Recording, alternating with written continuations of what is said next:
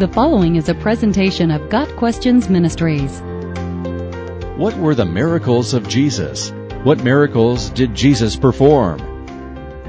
A miracle of God is an extraordinary or unnatural event that reveals or confirms a specific message through a mighty work. Jesus performed plenty of miracles. All the miracles he did were to glorify God, help others, and prove that he was indeed who he said he was, the Son of God. When he calmed the storm in Matthew chapter 8, for example, the disciples were astonished, and they asked, "What kind of man is this? Even the winds and the waves obey him." Verse 27. The Gospels record many of the miracles that Jesus performed. Of course, many of the things that Jesus did could not have been recorded in such short works. John freely admits, Jesus performed many other signs in the presence of his disciples, which are not recorded in this book.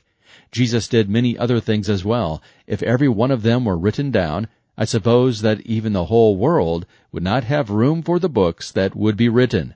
John 20 verse 30 and chapter 21 verse 25.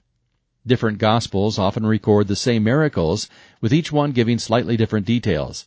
Sometimes it's impossible to know if a particular miracle recorded in the Gospels is simply one miracle recorded from different angles, or if two separate miracles are being recorded.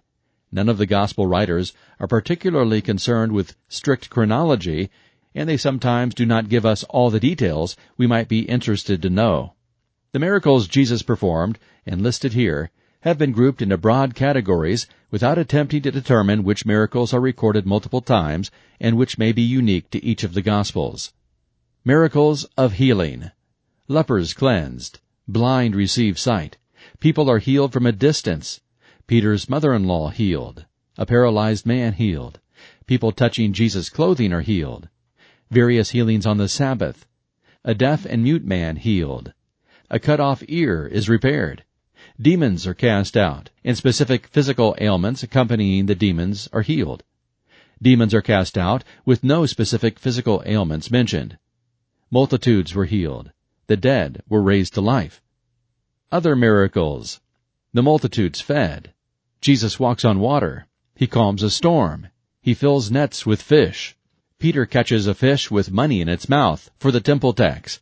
He turns water to wine. The cursed tree withers. From this list, we see that the vast majority of miracles recorded in the Gospels were miracles of healing. While those who received the healing were relieved of their physical ailments, the stated purpose of the miracles is rarely ever the simple alleviation of physical suffering. The miracle of healing always points to a greater truth, namely, that Jesus is the Son of God with authority. When he casts out demons, his authority over them is emphasized. When he heals on the Sabbath, his authority as Lord of the Sabbath is emphasized. Likewise, many of the miracles emphasize Jesus' authority over nature. There's no better way to study the miracles of Jesus than to read through the Gospels and make a list of each miracle and the explanation that's provided. For instance, in John chapter 2, we read of Jesus turning water into wine. That miracle did alleviate a potential embarrassment for the host, and it did appease his mother who had asked him to get involved.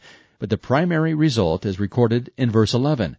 What Jesus did here in Cana of Galilee was the first of the signs through which he revealed his glory, and his disciples believed in him. Sometimes the purpose of a miracle is given directly, and sometimes it is recorded in the response of those who saw it. Jesus never performed miracles for the sake of putting on a show. Every miracle pointed to a greater truth.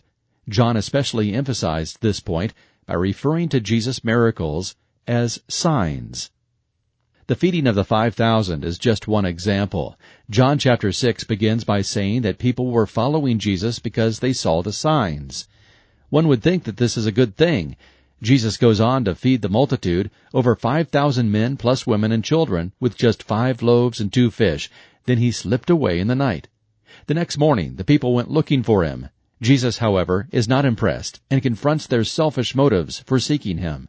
Very truly I tell you, you are looking for me not because you saw the signs I performed, but because you ate the loaves and had your fill. John 6 verse 26. There's some irony here. They were seeking Jesus because they had a free meal as the result of a miracle. No doubt they thought that this was a pretty good arrangement. If Jesus would continue to feed them, all would be well. Jesus, however, says that they did not truly see the sign. They saw the miracle, yet they could not see past the loaves and fish. The sign Jesus performed signifies something greater.